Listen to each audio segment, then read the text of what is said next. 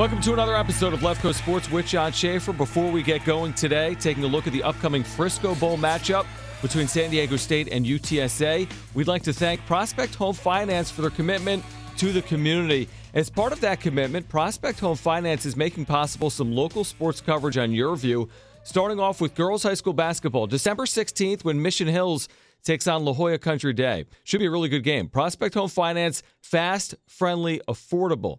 Today, we're going to catch up with Greg Luca. He's the beat writer for UTSA for the Express News. San Diego State meets UTSA in the Frisco Bowl. It's Tuesday, December 21st at 4:30. It's one of the more intriguing matchups of the bowl season and features two of the best teams in Group of Five football. It's also a game that pits UTSA's impressive offense against San Diego State's elite defense. But as always, before we get started with today's episode, please give us an auto download on your podcast platform. That means you'll get future episodes automatically.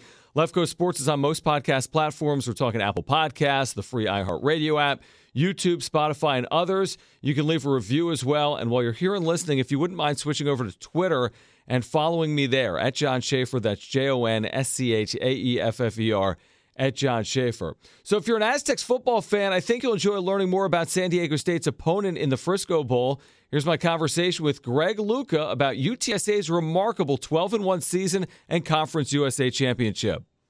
So, Greg, from your perspective, how's Jeff Traylor been able to do this so quickly? Because this program is still in its infancy, so to speak. It's been around for a decade or so, but these last 2 years have been a pretty remarkable run, especially what he's done here in 2021.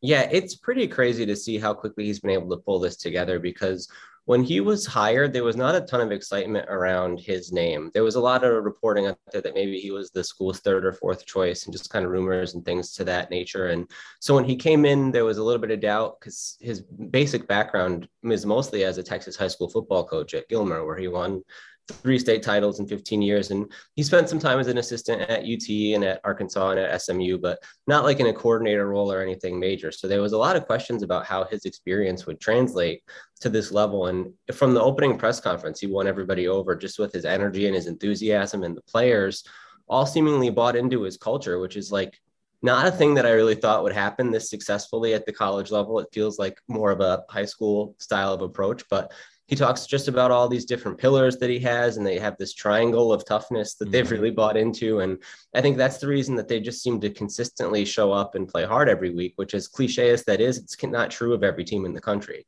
And they just managed to play to the highest level that they're capable of, with the exception of one game in the last regular season game this year against North Texas. They just show up every week and they're consistent. And that's what's led to the success that they've had.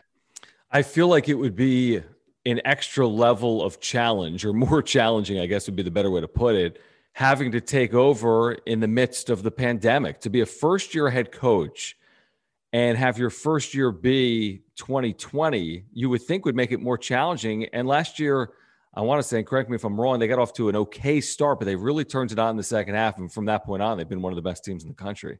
Yeah, they won the last 3 or 4 games of the regular season and really seemed like they had figured some things out and got it rolling. Because to your point, to install new systems, I mean, on offense, he's more of an offensive guy and does a lot of his coaching on that side. And that's a whole new kind of a spread. There's some, RPO elements to it and a lot of stuff you see in a lot of other places, but it was just different from what they'd been doing here. And on defense, it was a huge overhaul because they switched to an odd man front from playing 4 down previously. So there was a lot of different things that had to get installed and learned. And everybody understands how difficult it was in the fall, but people forget that there was no spring practice either because of the pandemic. And so that time is when a lot of that stuff, that foundation would have been set. So they're doing it through Zoom and trying to get what they can in some of these, distance walkthroughs that they were able to put together. And so it really, I think, took some time to take hold. And that's probably why you saw at the end of last year and through this year that they've been able to expand the playbook a little bit more. There's probably a wider range of things that they're comfortable with, and that they've been able to do it just more consistently as well. What do fans think of the historic deal that Jeff Traylor signed, and what does it mean for him long term? It's easy to say, hey, he signed a 10-year deal. UTSA is committed to the program with the dollar figure attached to it. But also you would think that every time there's a Big 12 opening in the state of Texas, his name is going to be attached to it. So does the 10-year commitment mean that Jeff Traylor wants to be at UTSA long term or not, in your opinion? Yeah, I think it really does speak to that, because certainly all signs indicate that there was a concrete Texas Tech offer on the table that would have been more lucrative than the deal that he signed here if he wanted to take it. And I think he's talked about for a long time just that San Antonio felt like a place that he wanted to be, even when he was just kind of dreaming of being a college head coach. And that he sees, whether it's the area, the community, the level of talent that's around here, the way some people have kind of bought into the program, or even just these group of players, that this is a place that he wants to be and kind of set a foundation. And, we talked about, he was a coach at a high school program for 15 years. Mm-hmm. When you have the level of success he had, there were opportunities for him to move up and potentially start on this path to reaching a higher level. But he was the kind of guy who just believed in setting a foundation somewhere and building from the ground up. And so when that contract news came through, it was obviously a huge sigh of relief, largely from the perspective of, in that moment, that the team was 8-0 and everybody wanted to see what this season would eventually amount to. And if you pull him out of the mix right in the middle of that, it just kind of undermines everything. So from the short term, it was a huge sigh of relief. And in the long term, I think it is as well, because there's a buyout in there. It starts at $7.5 million and then it goes down annually. But that's basically to the point where I think the idea is the only way that he would be able to jump ship in the immediate future would be as if it was like a UT or a Texas A&M. And, those schools aren't looking at him at this point anyway, to be honest with you. I think they would probably be able to aim for a little bit more accomplished coach if they were in the business of making a move, which probably isn't in the immediate future anyway. So It does seem like Traylor's foundation is here because that Texas Tech and TCU would have been the ones that he would jump to if he was going to, and it's not that way. So I think that the fans are excited about it. It's a crazy commitment from the program because it was not too long ago that giving Frank Wilson, the previous coach, a raise to get him to $1 million a year felt like a massive commitment for the program. And now this is going to average $2.8 million over the next 10 years. And it speaks to, with the move to the AAC, which is going to be coming up in the next couple of years, and the steadily increasing budgets, just the level of commitment that the university as a whole is making to athletics. And that's really exciting for fans too. So both short-term and long-term, it's like a huge thing that people are really rallying behind and getting excited about with this program in the future. How has San Antonio received UTSA's rise to FBS football? And, has the support, it's obviously grown with the success of the program, but what was it like in its infancy and how much has it grown over the last decade? Yeah, it's very funny you asked that because with the conference championship that they won last week, we took an opportunity to kind of look back at the program's history for a special section we're doing. So I was just kind of getting brushed up on a lot of this stuff. And the first game here still stands as the attendance record for the program. They had 56,000 people on the Alamo. So right off the bat, there was this huge level of excitement to have FBS football in San Antonio. And certainly the novelty of it was critical at first, but what also plays in is how badly the city has wanted an NFL team and the fact that's not going to happen. So this is the next best thing that you can rally around. So that initial game drew that huge crowd and they averaged over 30,000 attendance the first year. But then as the success wasn't there, it kind of steadily declined. And Larry Coker was the perfect first man for the job because that's a name that people recognize and get people excited about the program and led to some of that. But, then that excitement kind of wears off and it comes down to what you're producing on the field. Frank Wilson comes in from LSU and does a lot in recruiting, but doesn't have the results on the field either. And so you see attendance continue to decline. And in 2019, I remember doing a story about, here's what the state of affairs is with UTSA's attendance is that it's declined year over year for the last few years. And they're bringing in record low crowds for some of these games because the team was struggling. They went 3-9 in 2018 and 4-8 in 2019. And then, they get rid of Frank Wilson and Traylor comes in and starts to spark some excitement. But like you mentioned, immediately it's a COVID year, right? So attendance is still super low and that's not even worth comparing. But then this year we've seen it went from like 15,000 the first two games to 20 to 25 to 30. And I think for UAB, they had something like 34. And then the conference championship game, like I mentioned, was 41, which is the third largest crowd in program history. So that excitement is certainly building. And it's crazy. You mentioned like the community in San Antonio itself, because Conference USA title game procedures are different from a typical UTSA home game. Students were going to be charged for tickets, whereas for regular UTSA home games, it's free. So the community leaders, program supporters, whoever put together this crowdfunding effort, and they raised $100,000 to pay for student tickets to the conference championship game. So I think that shows you the level of buy-in from the students that there was that much demand, and then from the surrounding community to be able to make that happen for them. Yeah, there's some similarities to San Diego and San Antonio. Of course, San Diego had the NFL for the better part of a half century, but has lost it. And San Diego State has maybe elevated its profile as a result. And then UTSA really filling a void in San Antonio. And both San Diego and San Antonio are probably two of the 10 largest cities in the country. Getting to this matchup, this bowl game, this Frisco Bowl, San Diego State, UTSA, I think from the outside, people would say it's a pretty appealing group of five matchup. The combined records of these teams is 23-3. So what's been the reaction of supporters of UTSA to playing in the Frisco Bowl and getting an opponent like San Diego State, which had a good year but lost the Mountain West title game? Yeah, it's two very different questions, actually. Yeah. I think they're excited to face San Diego State and especially to be able to face a ranked opponent in the last game of the season.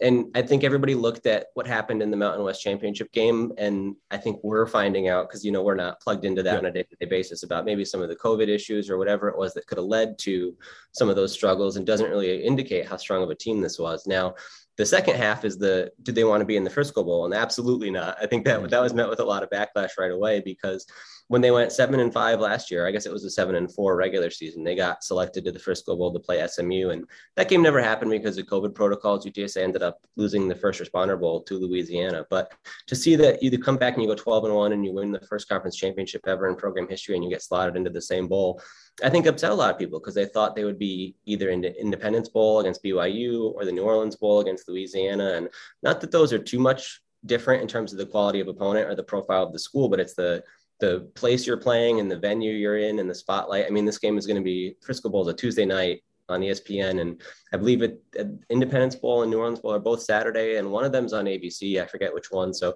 you get a bigger spotlight if you end up in one of those games, and you get to fill the Independence Stadium in Shreveport, which is like 50,000, and the Superdome, everybody knows the Superdome, compared to where the Frisco Bowl is at this 17,000 seat soccer stadium. So I think the fans will still travel and will still probably sell out that venue, just because of the level of excitement around this team and the amount of time that they have between now and the game to get people rallied. But certainly the initial reaction was not great. And it was interesting to learn in the days that followed that it all stemmed from this agreement between Conference USA and ESPN Events that allows ESPN to take the first pick from the league and put them in an ESPN Events Bowl, which the Frisco Bowl is, and then Independence and New Orleans Bowls are not. So that's kind of how we got where we are.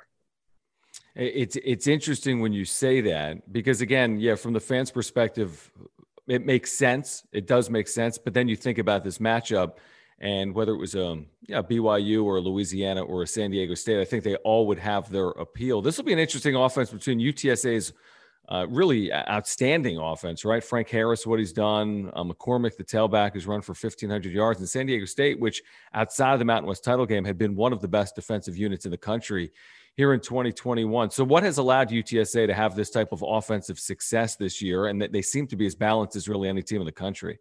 Yeah, you mentioned some of the critical guys there. Sincere McCormick was the Conference USA Offensive Player of the Year that got announced this week, and he won the same award last year. He's just very steady on the ground, and there were times this year where he didn't look as explosive or as decisive as previous seasons, but in the last couple of weeks, we've seen him really revert to previous form, if not better than he's ever been. And I think it's interesting to consider the way defenses are approaching him. Obviously, when he wins Conference Player of the Year last year, there's going to be a little bit more emphasis on taking him out of the offense or minimizing his impact wherever you can. So probably some of the stuff that feels like maybe he's not playing as well as more just how he's being defended and the opportunities that are available for him. And I think the biggest difference from last year to this year that has allowed the team to take these huge steps forward is with the quarterback, Frank Harris. And he's a dual threat and he's going to run the ball some, but his passing has so vastly improved over last year. It's crazy to think that it's the same guy.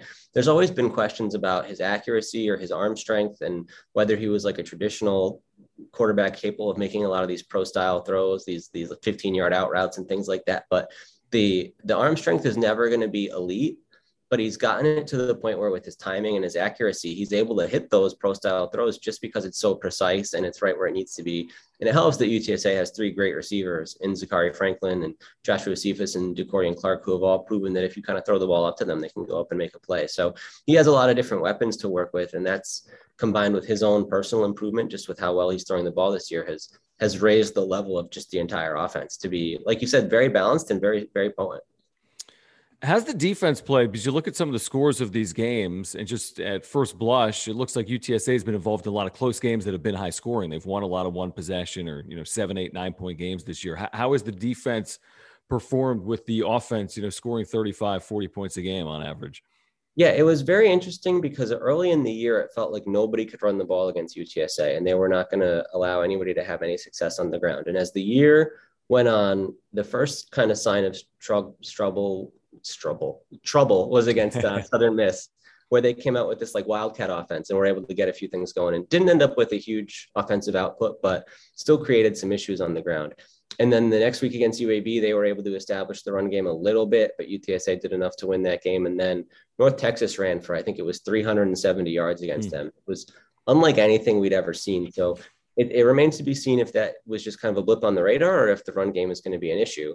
Because on the other side, the pass defense, there's been some questions about that really through the year.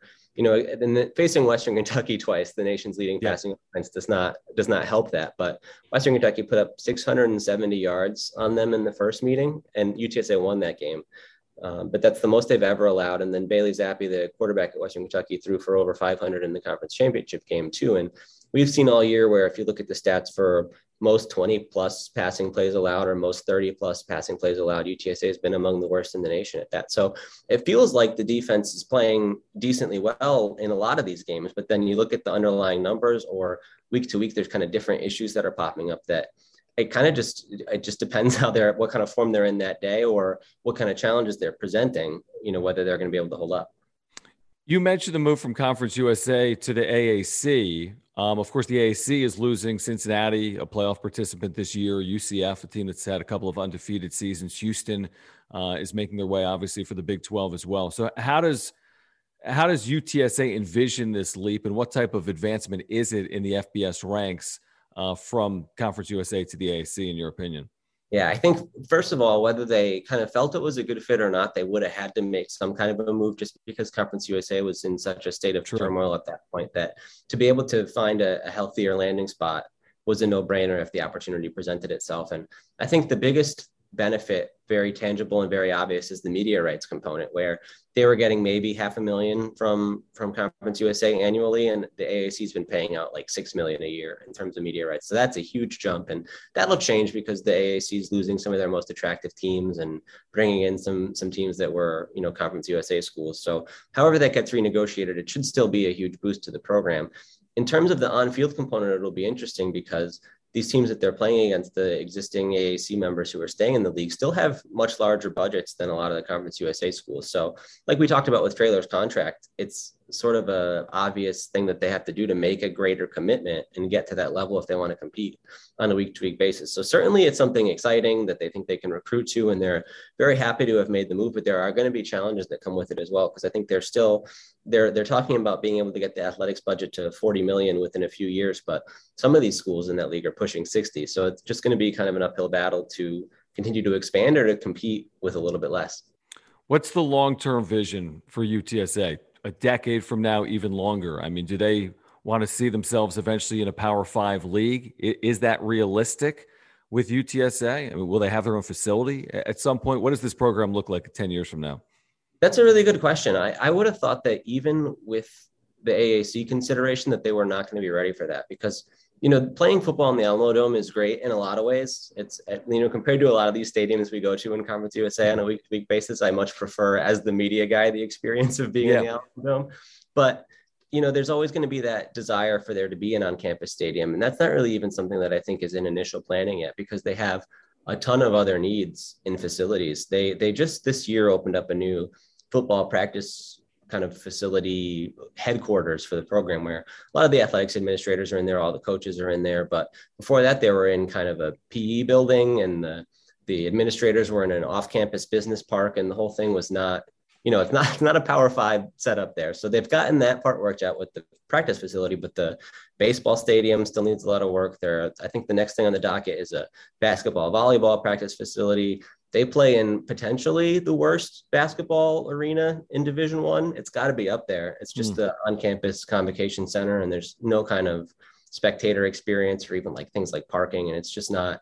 So the point being, if they want to be at a Power 5 level, they have to make baby steps to do all of those things. And that's a big ask, because obviously we're talking about how they have to step up the budget just to compete in the AAC on a year-to-year basis. So then where do you find this other money for these huge projects that you need to rip off? So I think that they would love to continue to expand the program to that point. And clearly, being in a city of this size, there is this potential fan base to engage. And as the alumni base grows year after year, the school has a pretty large enrollment at this point. So you're continually cranking out people who are going to be invested in the program and who potentially become donors someday with the degree that they get there. So I don't know that that's something that's in the immediate future. I think the AAC is a great fit for them for a long time, but that's probably their dream the same way it is for many others around the country. But at least you can see where they have a path to get there. There's just a lot of work to do between now and then.